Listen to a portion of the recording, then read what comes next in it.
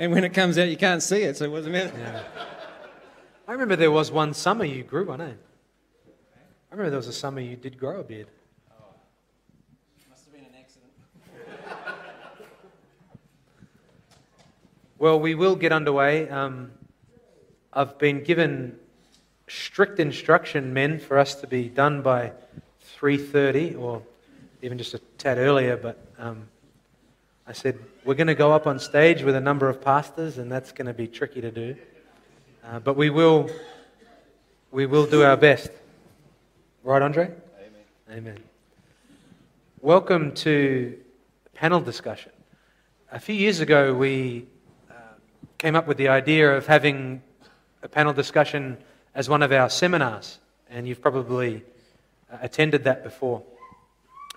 And they were so well received and well attended that just in light of the changes that we made, because this conference was particularly last minute, obviously no evening session and no night sessions and the like, we had a block there, and we said, well, why don't we just do a panel discussion during this time?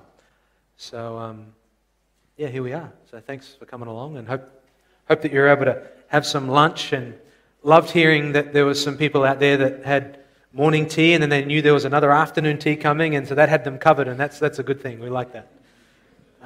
So may that continue. But we are here to have a panel discussion. Obviously, tomorrow there'll be a time of Q&A, and so as Phil said, please do submit those questions.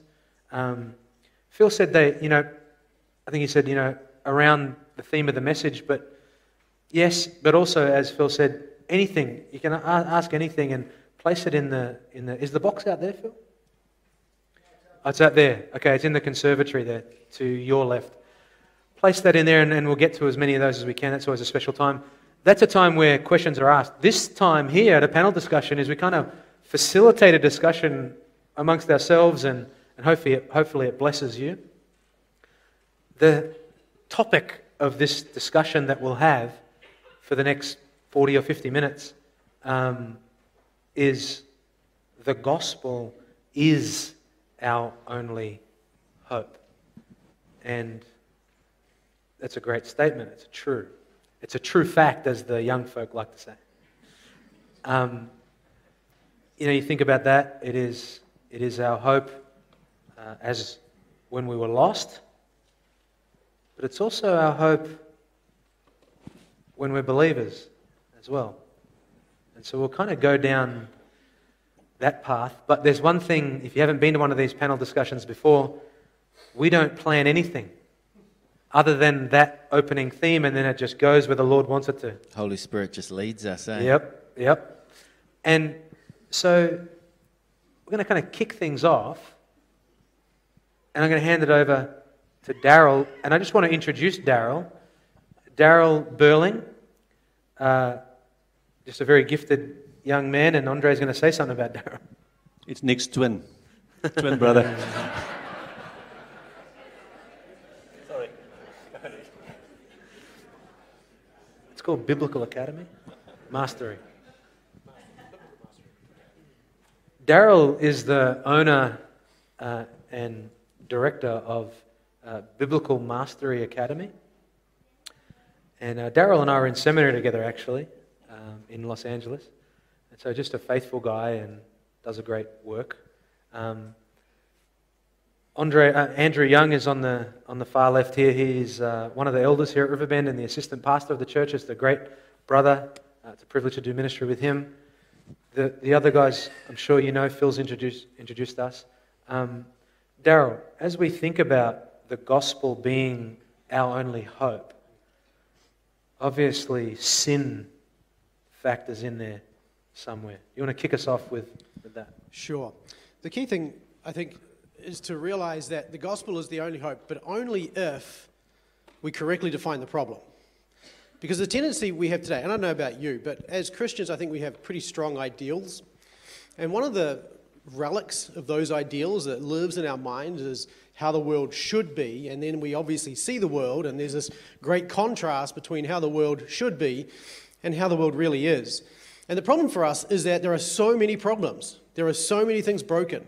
You know, anything from anti-Semitism to critical race theory to LGBTQ issues to, you know, you name it. There's just so many issues. And the challenge that we have as Christians is that each of these can become a rabbit trail, a distraction, if you like, from the real issue. So we need to really identify the correct problem, and then we can identify that indeed the gospel is the only hope that we have. So think of it this way. If you could wave your magic wand and solve all the world's problems, you're not going to go after critical race theory, you're not going to go after anti-Semitism, you're not going to go after war, you're going to go after the thing that causes all of that, right? And that's our sin. And that's why the gospel is our only hope. But the other thing to bear in mind, and this is what Matt was getting at before, is that as the church, we don't go out and snap our fingers collectively as the church and fix the world. Christ did not come to change all the world in one big master stroke, at least not thus far. So what we're doing as the church, we have the message of the gospel, which we bear with us to share with others, so that others can also hear and understand and come to the realization of their own sin before a holy God, and therefore can have their sins forgiven as well. Now, that's only the beginning, because the gospel doesn't, as soon as we become a Christian, it's not like we're suddenly saved and then everything is rosy again. I don't know, how many of you are married, right? You'll know from that fact that, you'll know that one of the benefits of marriage is that it does a great job of helping you realize your sin. And I think by God's design, marriage reveals our hearts to another. That's the intention of marriage. And as we do that, we start to see the other person in more detail. And because we're sinners now, of course, you see our sin more evidently because of the contrast and rather the conflicts that we have with one another. So we don't just become Christians and then suddenly everything's rosy. The reality is that the gospel, receiving the gospel, receiving forgiveness is the beginning point from which we start to actually deal with our sin even as Christians. And so that's really just the starting point. The gospel for salvation is the beginning point of a life of transformation. So it starts there, it doesn't end there, but the only solution for all of that, for all of life, is the gospel. Amen. Anything you guys want to add to that?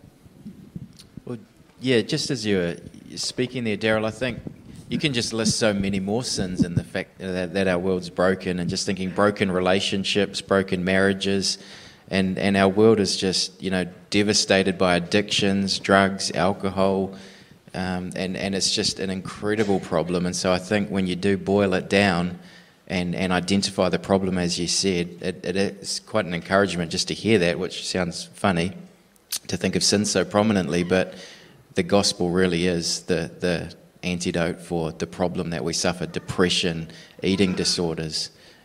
We need to be pointing people back to the gospel and how it truly helps us.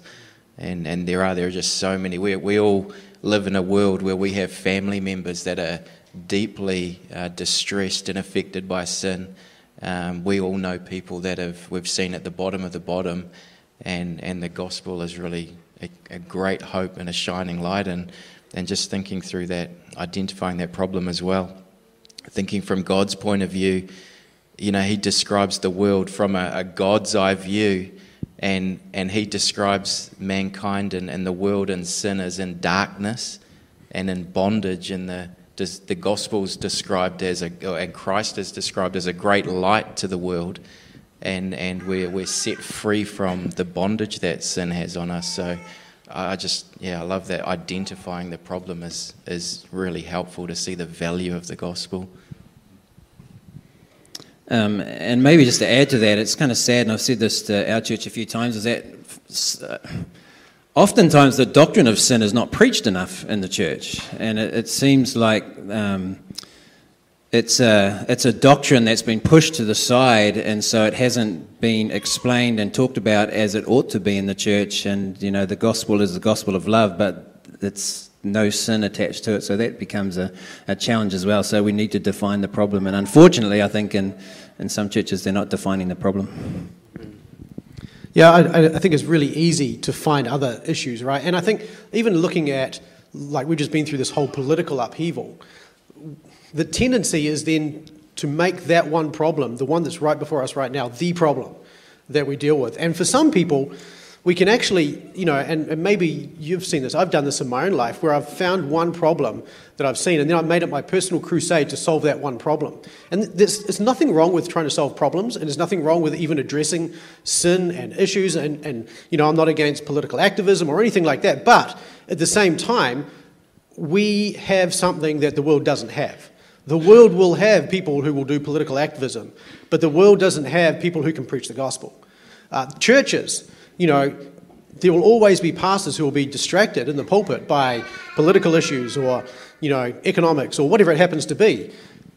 But like you say, Phil, if we don't have the gospel front and centre, then people aren't hearing those key messages that they need to hear, and we're not actually performing the mission that we have as the church from the pulpit and then into the lives of people.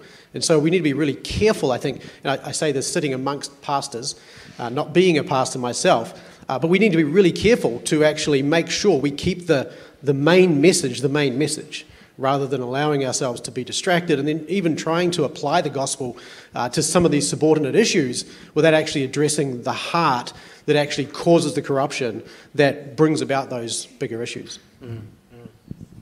It's good. It's good.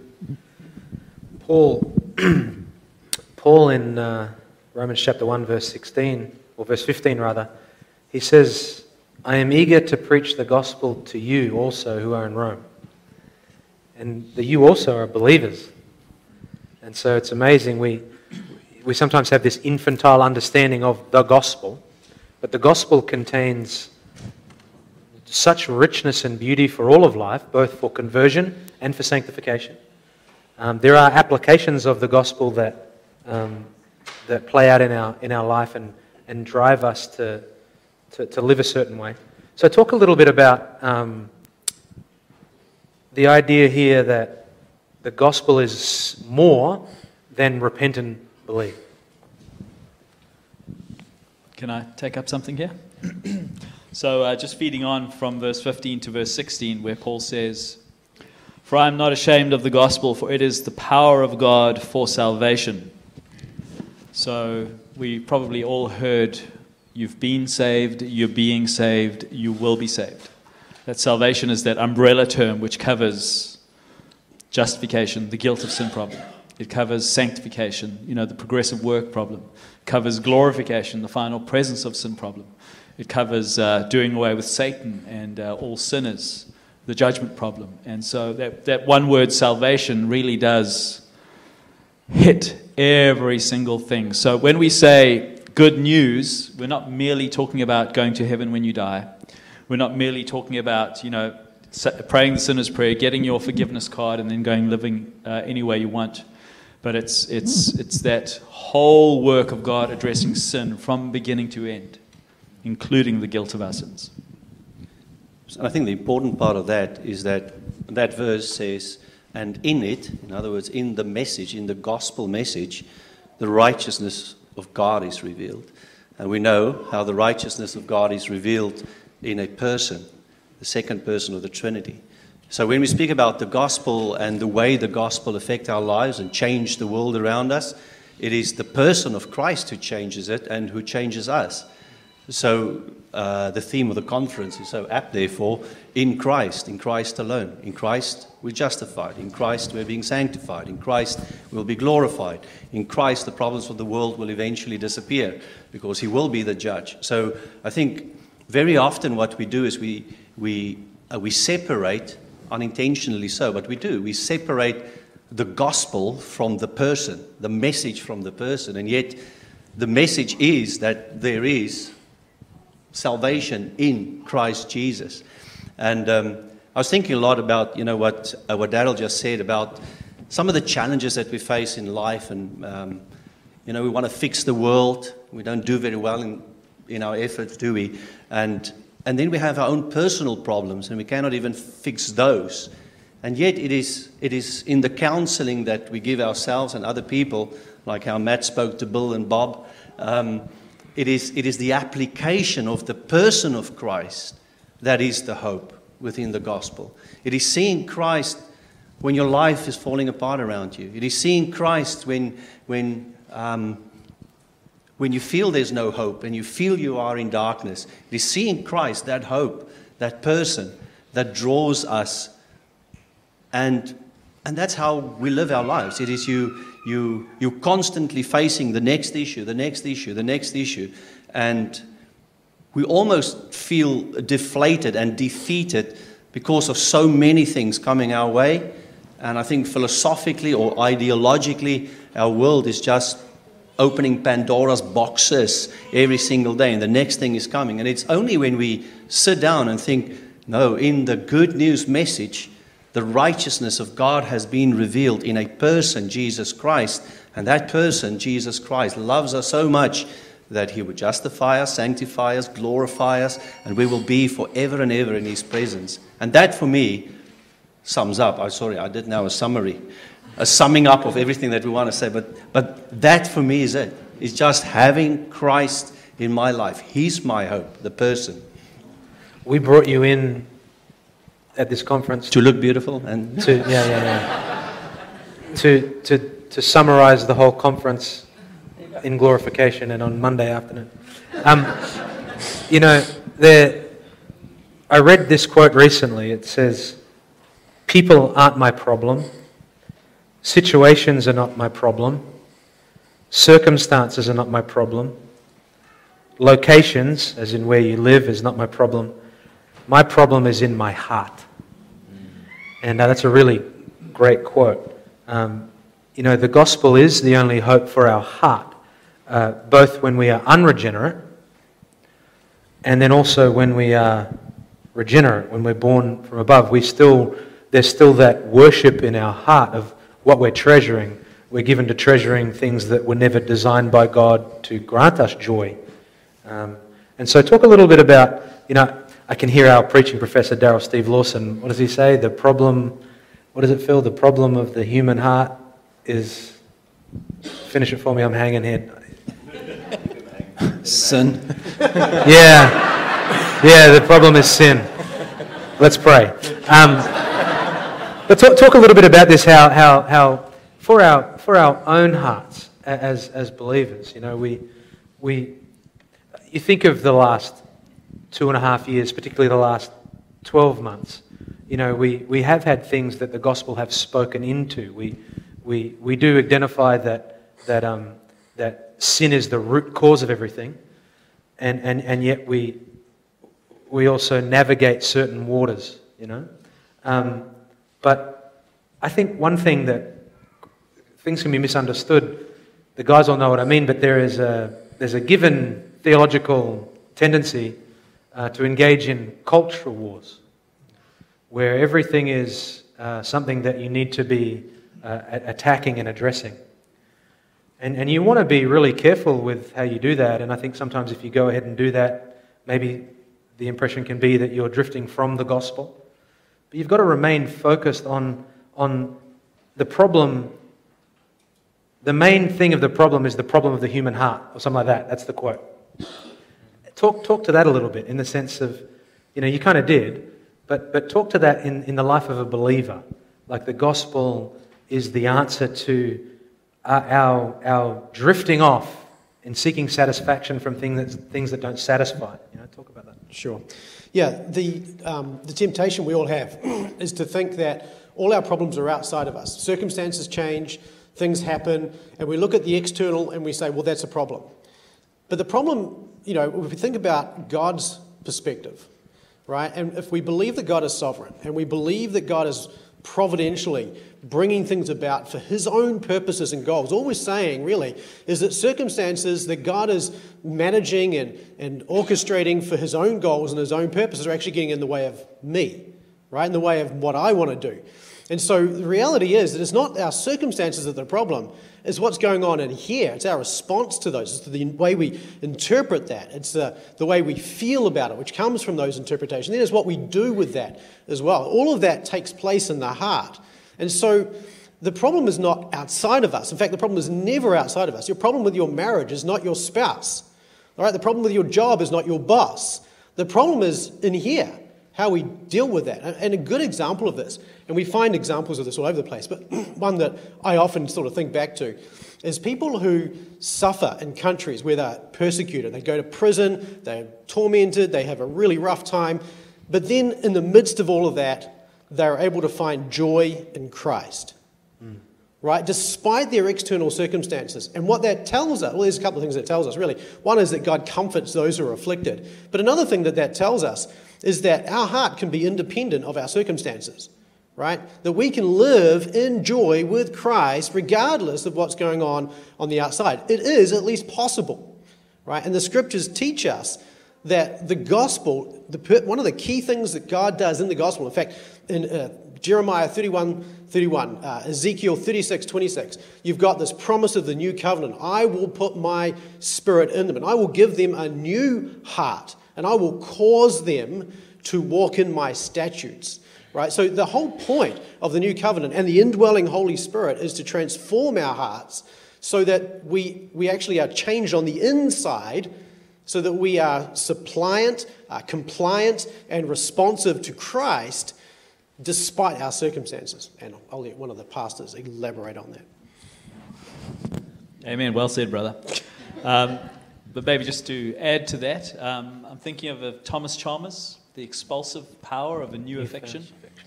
So Thomas Chalmers one day was traveling through a mountain pass. It was foggy. He was in a horse-drawn wagon, but the horses were very scared.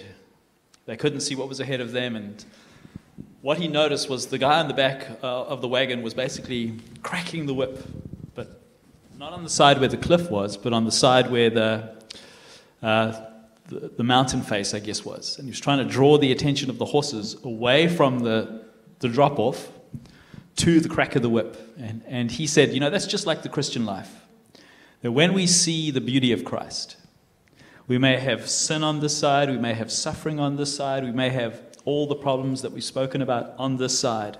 But when our attention is drawn to Christ, it's the expulsive power of the new love and affection that we have for Christ, which makes me love Christ more than sin, which makes me treasure Christ more than I treasure that experience, that makes me delight in the security of my salvation more than me worrying and fearing over my present security. And it's the expulsive power of the new affection. So when you see Christ, like this morning we spoke about the grace of God to us in dealing with our guilt problem, and the grace of God to us in uniting us with Christ, as He will be the battery of our holiness. When we see the riches of those treasures, our hearts are suddenly opened up and drawn out towards God and away from these other things. And I think, preaching the gospel to ourselves every single day, it allows our hearts to fill up and go in the right direction, and that's part of what helps us against whatever is on this side. People, I love that. The Presbyterian pastors that are out there, they're going to say yes and amen to this. I don't know which confession it's in, but it talks about King Jesus Christ, how He subdues our sinful desires, alters our affections. And you think that the struggles that we have in life, the goal is that Christ has altered our affections. Our sins have been forgiven, altered our affections. Life is hard. And talk a little bit about how we can appropriate more. Jesus said, I am the bread of life. Anyone who eats of me will never hunger. He went to the woman by the well and said, just one sip is enough. You'll never thirst. Jesus said, my food is to do the will of Him who sent me. Jesus is clearly telling us that there is a fountain of satisfaction in me, and you're so prone to going to the wrong place. Talk a little bit about how the gospel can drive us to be able to navigate the hardships of life. You're looking at me. I'm always looking at you. Well, my congregation members who are here, I've recently preached through, I'm still actually in John chapter 15. And it is the picture that Jesus gives His disciples of Him being the vine and we're the branches. And if we stay or abide in the vine, we will bear fruit. And just the whole picture there of abiding is not a momentary thing. It is an ongoing journey with Christ. I think that is the secret of a fruitful life, is to continuously, every single day, be in Christ and gaining that which is in Christ, that very life of the Lord Jesus, to be our life. For the life I now live, I live in Christ. And I think the gospel so saturates the life of a believer that you wake up in the morning, you think of your Savior. You sin and you think again of your Savior because you can go to Him. You have a victory over sin and you think of your Savior who gave you that victory.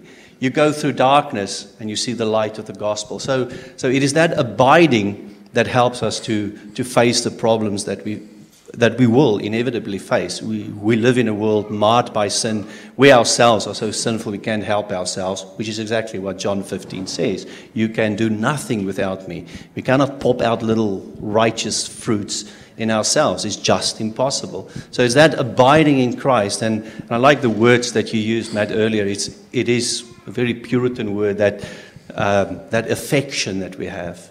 We just love our Savior, and it's that love that drives us to live a holy and a godly life. Otherwise, we do end up at that place where the gospel actually becomes a new law. We cannot actually say, I need to obey the gospel. It's impossible to obey the gospel. It is, I live in the gospel. I find my joy in the gospel. I find my hope in the gospel. I cannot obey the gospel. The gospel is someone else already obeyed on my behalf. So I think that's, and then you get, from there, you get the disciplines of our faith. So don't hear, I don't obey the gospel and there's nothing that I should do.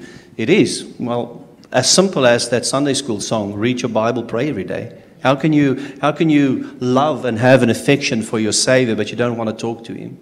How can you have a love and affection for your Savior and don't want to hear what He says? So I think those simple things in the gospel is what keeps us going, and that which helps us to deal with all the problems that we face. You think we're prone to understanding these things and then not appropriating them? You think that's a reality for many believers, that we know the mechanics and then we don't apprehend them, we don't lay hold of them? How would we overcome? Because I think that's a reality. Living satisfied in Christ is not like a one-time deal. It's a constant battle, if you will. So how do we appropriate?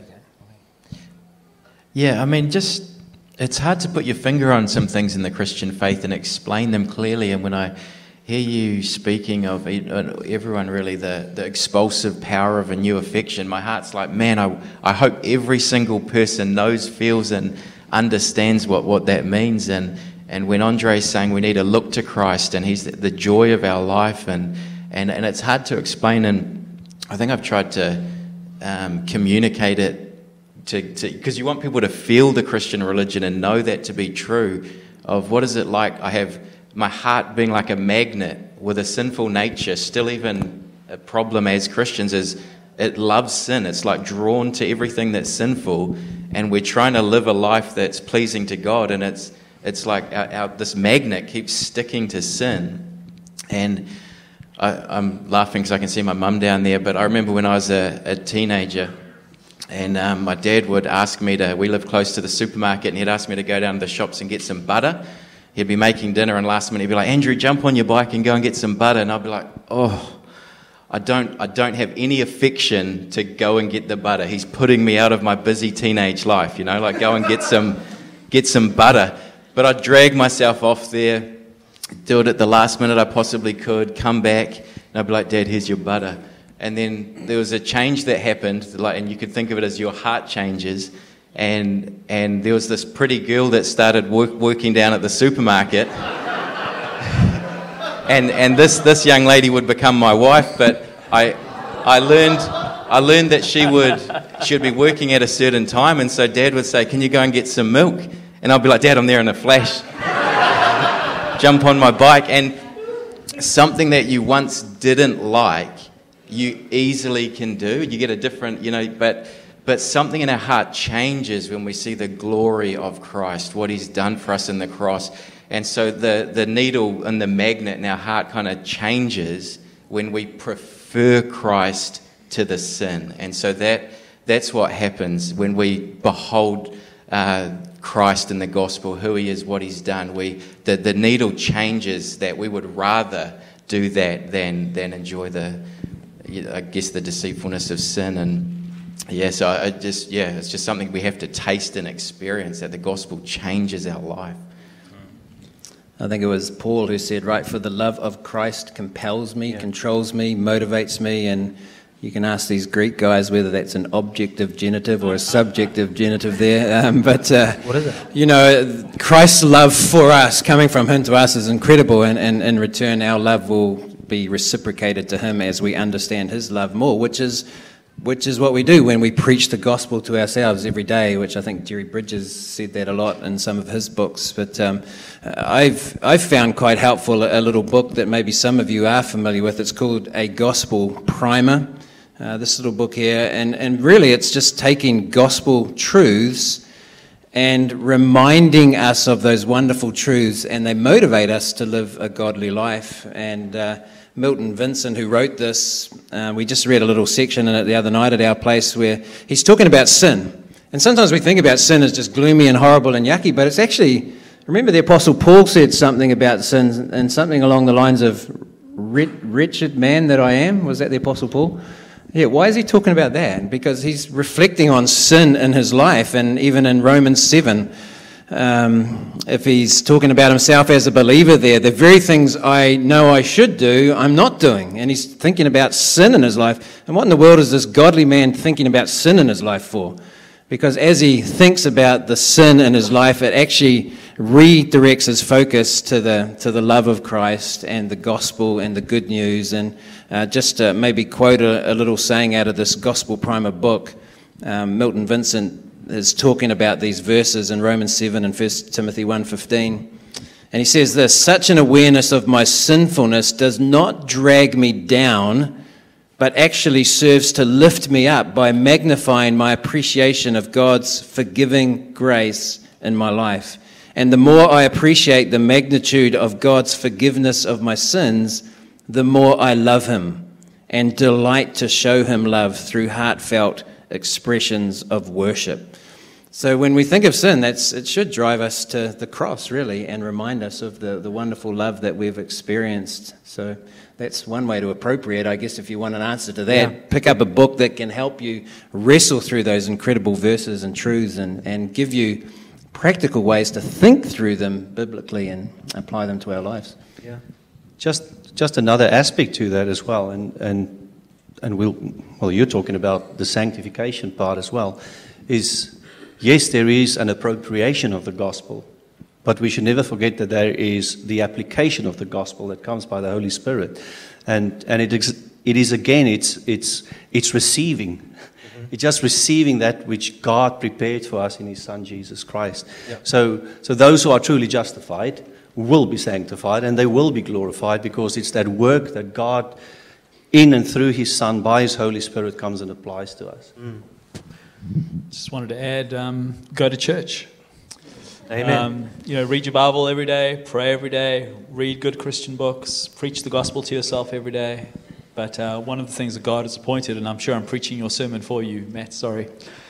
Go to church and do this in remembrance of me. Yeah. We have the Lord's Supper, which is a reminder through physical elements of the body and the blood of Christ given for us to stir the heart, to bring about those new affections, to move the needle so that we will be moved. Absolutely.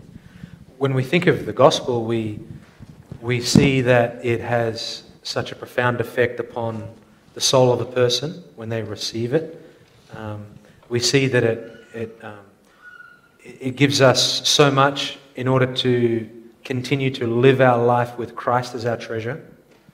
It enables us to be able to identify when we are given to worshipping, treasuring, finding satisfaction in things that aren't made to satisfy. talk a little bit now about how we have been given this, in earthen vessels we have a wonderful treasure. We have this treasure, as Paul said, in earthen vessels.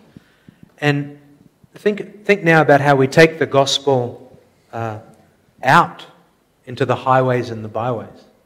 This is obviously a really important part of talking about the gospel.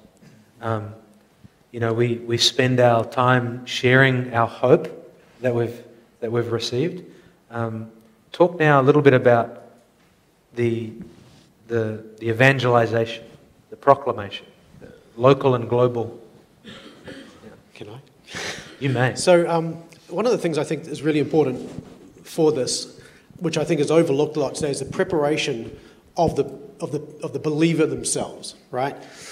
We tend to make evangelism about telling people about their sin, well, at least we should, I guess, in some sense, so that they can receive the good news of the Saviour, right? And if you don't get somebody lost first, you're never going to get them found, right? You're never going to get them to see Christ as a Saviour if they don't fully understand properly first that, they have a solution that only Christ can solve.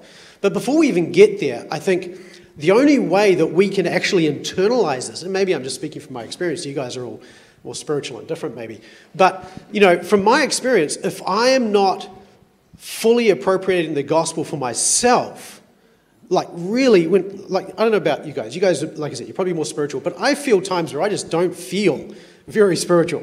I don't feel very godly. And it's in those times that I think the task for us as Christians is to own our sin and then bring that to the cross so that we can see the finished work of Christ relative to our own sin.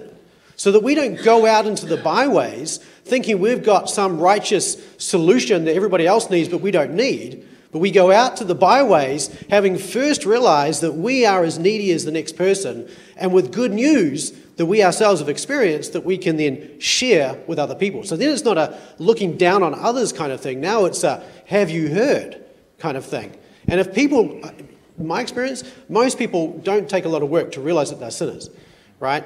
The problem is not so much, it's not that it's hard to get people lost. It's hard to get people lost in such a way that they realize that you're telling them about a solution, right? And you're telling them about Christ. And so I think one of the key things to start with then is their own preparation, that we don't go out thinking, I'm better than all of you guys because I have Christ and I have the gospel and I'm saved and I don't drink and I don't smoke and I don't dance and I don't play cards. I'm probably going too far there, but, so I don't go too far in those things. And I don't take my righteousness and present that as if you need what I have because I'm righteous. We want to go and tell people, you need what I have because I'm unrighteous. I need the gospel. I need Christ. Let me tell you about him. Can we play a game? Not yes, cards. Thank you. Right. So I'm going to expand our panel a little bit and include everyone here. Right. So the game is true and false. You can scream out all together, and if someone next to you gives the wrong answer, take them out, sort them out, bring them back. Right. God appointed CNN to proclaim the gospel. True or false? Who say true? No one. God appointed TV3 to proclaim the gospel. True or false? God appointed the government to proclaim the gospel. True or false? I hope no one said yes. True. God appointed the church to proclaim the gospel. True. God only appointed the church to proclaim the gospel. Amen? So in other words, for us to live our lives thinking that there's another organization with more money, with better resources, and they will do the job is just not true. The ministry of reconciliation, according to 2 Corinthians 5, the ministry of reconciliation has been given to us. We are therefore the ambassadors of Christ, the only appointed ambassadors of Christ, to bring this glorious news into a world so desperately lost without hope. That is why it is one of the this is the mission of the church. And it is the mission that the church should occupy itself always.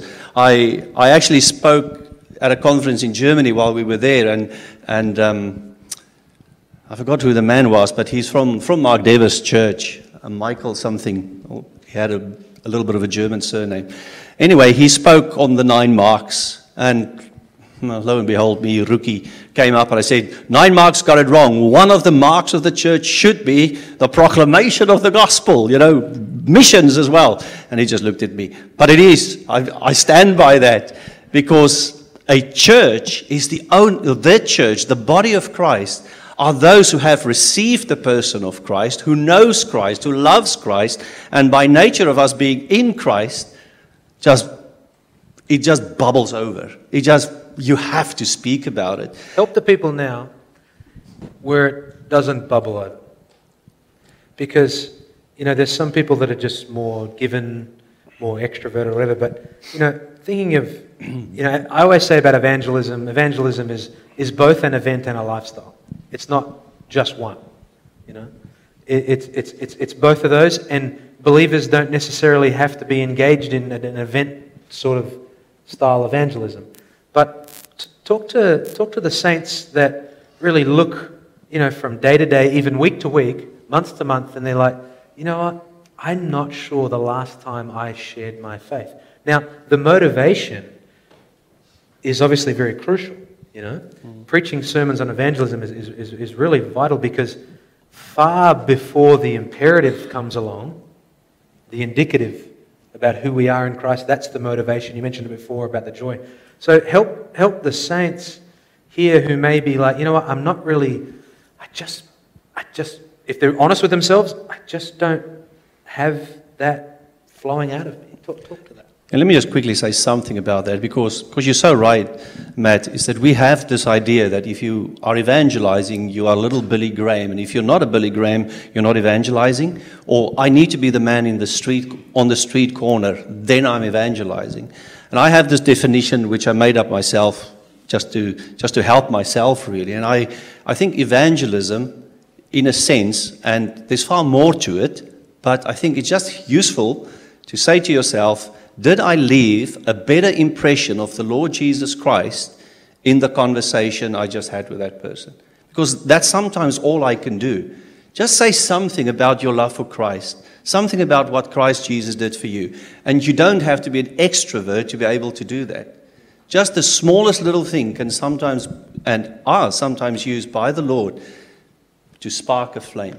Just Maybe leave a better impression of Christ. Just to add to that, one sows, one reaps, one waters, and I remember being given the illustration. So imagine someone, conversion is 0, and someone who's the furthest away from the Lord is -10. And maybe someone who's had a little bit of Christian culture, be at around -8, until you get to 0. So 0 is conversion. And the guy made the point that maybe in one conversation, you might move someone from -6 to -4. In their understanding of Christ. So maybe you were sowing the seed on what the true nature of sin is. Or, Jesus Christ and the fact that he was an historical figure and he was given because God loves the world. Or, and so you're adding to the understanding of someone who may not have gone to Sunday school. And so in that way, we do, I think, am I leaving a better impression of Christ? We can't underestimate those moments. Yeah, that's good. Yeah, I recently read a sermon that Spurgeon had taught, and he spoke of a dear older person in his church that had passed away, and so, but he mentioned some of the activity that this man had got up to, and he said that he didn't have the power of speech or something to that effect. He wasn't good at communicating with people or sharing with people, but he would go through Hyde Park in London and give little tickets and find people that he could bring along to the service, and he would come up to Spurgeon every now and then and go, I've caught another one. And he'd just be constantly bringing people to the hearing of the gospel. And he was one of the most effective people in his ministry. He wasn't technically sharing the gospel himself, but he was part of a larger thing that was going on. But it was just a faithful guy doing a seemingly insignificant thing that over years brought dozens and dozens of people to saving faith. Yeah, I think one of the things that we need to bear in mind is that, when I was when I was a new Christian, I was told that the only reason, in fact, you sometimes hear this, evangelists are really good at saying this, that the only reason the church is still here is to evangelize. And I think when you put it like that and you put it in some of these contexts, it's almost like every single person must proclaim the gospel in exactly the same way. And what you're hearing here is that that's not necessarily the case at all, which should be really freeing, right? Because we often feel constrained and compelled that we have to be doing this the same way Billy Graham did it, or the same way that, Ray Comfort. Ray Comfort does it, yeah. And the reality is that we're all different. We've all got different gifts. We've all got different opportunities and positions and circumstances. And the Lord just wants us essentially to live the gospel out in those circumstances, but not to constrain it from coming from our lips as well, right? So we should be living out the gospel, increasingly bearing the image of Christ in us as we are sanctified, as we appropriate the gospel for ourselves, as we walk with the Spirit, as we are led by the Spirit. We are to grow more like Christ, and as we grow more like Christ, the gospel should flow out of us, not just in what we do, but even in what we say as well. And it's not a matter of, being a Billy Graham or a Ray Comfort. It's a matter of, where am I right now? How can I make Christ sweeter and more glorious in the eyes of the people around me in my actions today? And you know what? May I contradict myself? I do that anyway. So You do have that spiritual gift, don't you? I do. I actually do. You'll be surprised how strong that gift sometimes comes out. There are times, I think, when it would be just very, very good for us to ask permission, not that we should, but just ask permission to someone, because we all have those family members who kind of know we're Christian, and we know we disapprove of their lifestyle because we're Christian, and they know that we want them to become Christians, but yet we never actually sit them down and say, listen, would you actually just give me permission to explain the gospel? Because maybe you just don't know the content of the gospel. It's a useful thing to do, because very, very often they would say, oh yeah, okay, and they will give you 5 minutes, and you can have that time to actually explain the whole gospel to them, sometimes uninterrupted, but even if they do interrupt, because many of the people, they know something about God. They can see it in your life. They know that there is such a thing as the good news, but they don't actually know what it is. And if you ask permission and they give you permission, then guess what?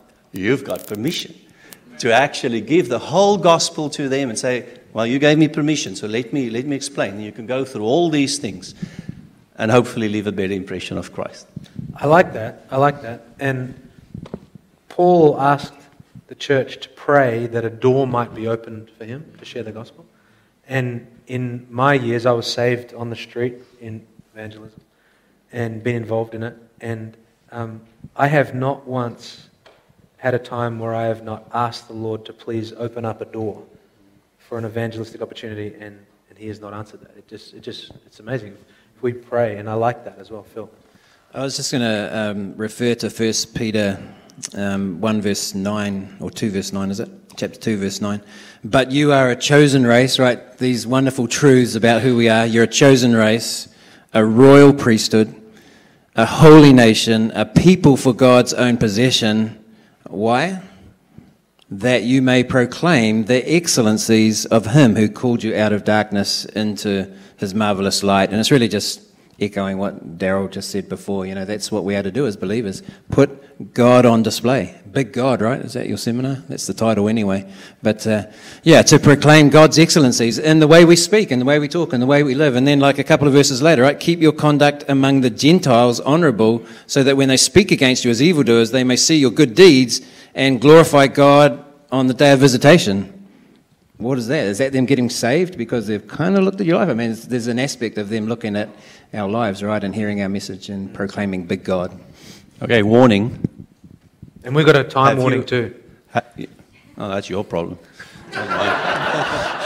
Toby, did you hear that? Yeah, Toby heard that. Have you maybe heard this statement? Preach the gospel, and if necessary, use words. What do you think about that statement? That's like saying, as Ray says, that's like saying feed the homeless and if necessary use food. Exactly. So there is this absolutely not. I'm not at all. I will dare contradict the great stallion Phil. But to have Dr. Phil, but to have that Christian life is a result of us being in Christ, and it does show the gospel. But we shouldn't use it, and that's not what Phil said. But we shouldn't use it as a cop out not to use words. The gospel is a message that has to be verbally proclaimed. Yeah. So I think if we try and put a bow on this, we've seen that the gospel is the true solution to the true problem, and that is sin inside the human heart. We've seen that, for just as Paul said to the church at Rome, I desire to come and preach the gospel to you. But they've had, at least in regeneration, that has occurred to them. So the gospel then applies to believers. We've seen how we can appropriate Christ in the gospel. We've seen a number of things, how we can navigate in our own spiritual life, and then we've seen how we can take that gospel outside our home and outside our church. And one of the things that's truly remarkable, I think, about the Christian life is that we are that royal priesthood in the midst of a world that is an unroyal priesthood. We're the only people who've received this true gospel. And so, to whom much is given, much is required. We do have this great treasure in our earthen vessels. And so the motivation is to live in light of the gospel, and I think the gospel reminds us that in Christ we have every reason to be immensely grateful. We weren't left to ourselves. And so this has been good. I hope this has just been somewhat helpful to you. I would love for Nick, if you could pray for us. And then Mr. MC, you probably tell us a few things after he prays, or you want to tell us? Yeah, you pray, Nick. All right, let's pray. Our gracious God and Heavenly Father, Lord, we have just spoken about this amazing gospel. And Lord, perhaps we've even been too casual. Lord, we have not marveled enough at the fact that you, in your grace, have made this gospel available. And Lord, that we are beneficiaries. Lord, that we cannot even comprehend, Lord, the dimensions of your love towards us. Father, we pray that you, over this conference, would use the messages, use the worship songs, use the fellowship, Lord, as means of grace to our hearts. Lord, to cause us to fall more deeply in love with Christ. Lord, that our mouths would be opened to speak more freely of him. We ask these things in Jesus' name. Amen. Amen. Amen. Hey, you've got half an hour now just to maybe stretch your legs, get a drink. I think there is some late lunch, afternoon tea out in the conservatory, so you're welcome to go out there. Very soon we're going to be back at 4 o'clock, and this brother is going to bring us the message on glorification. So just relax a little, enjoy another drink and stretch your legs, and we'll see you back here around 4 o'clock.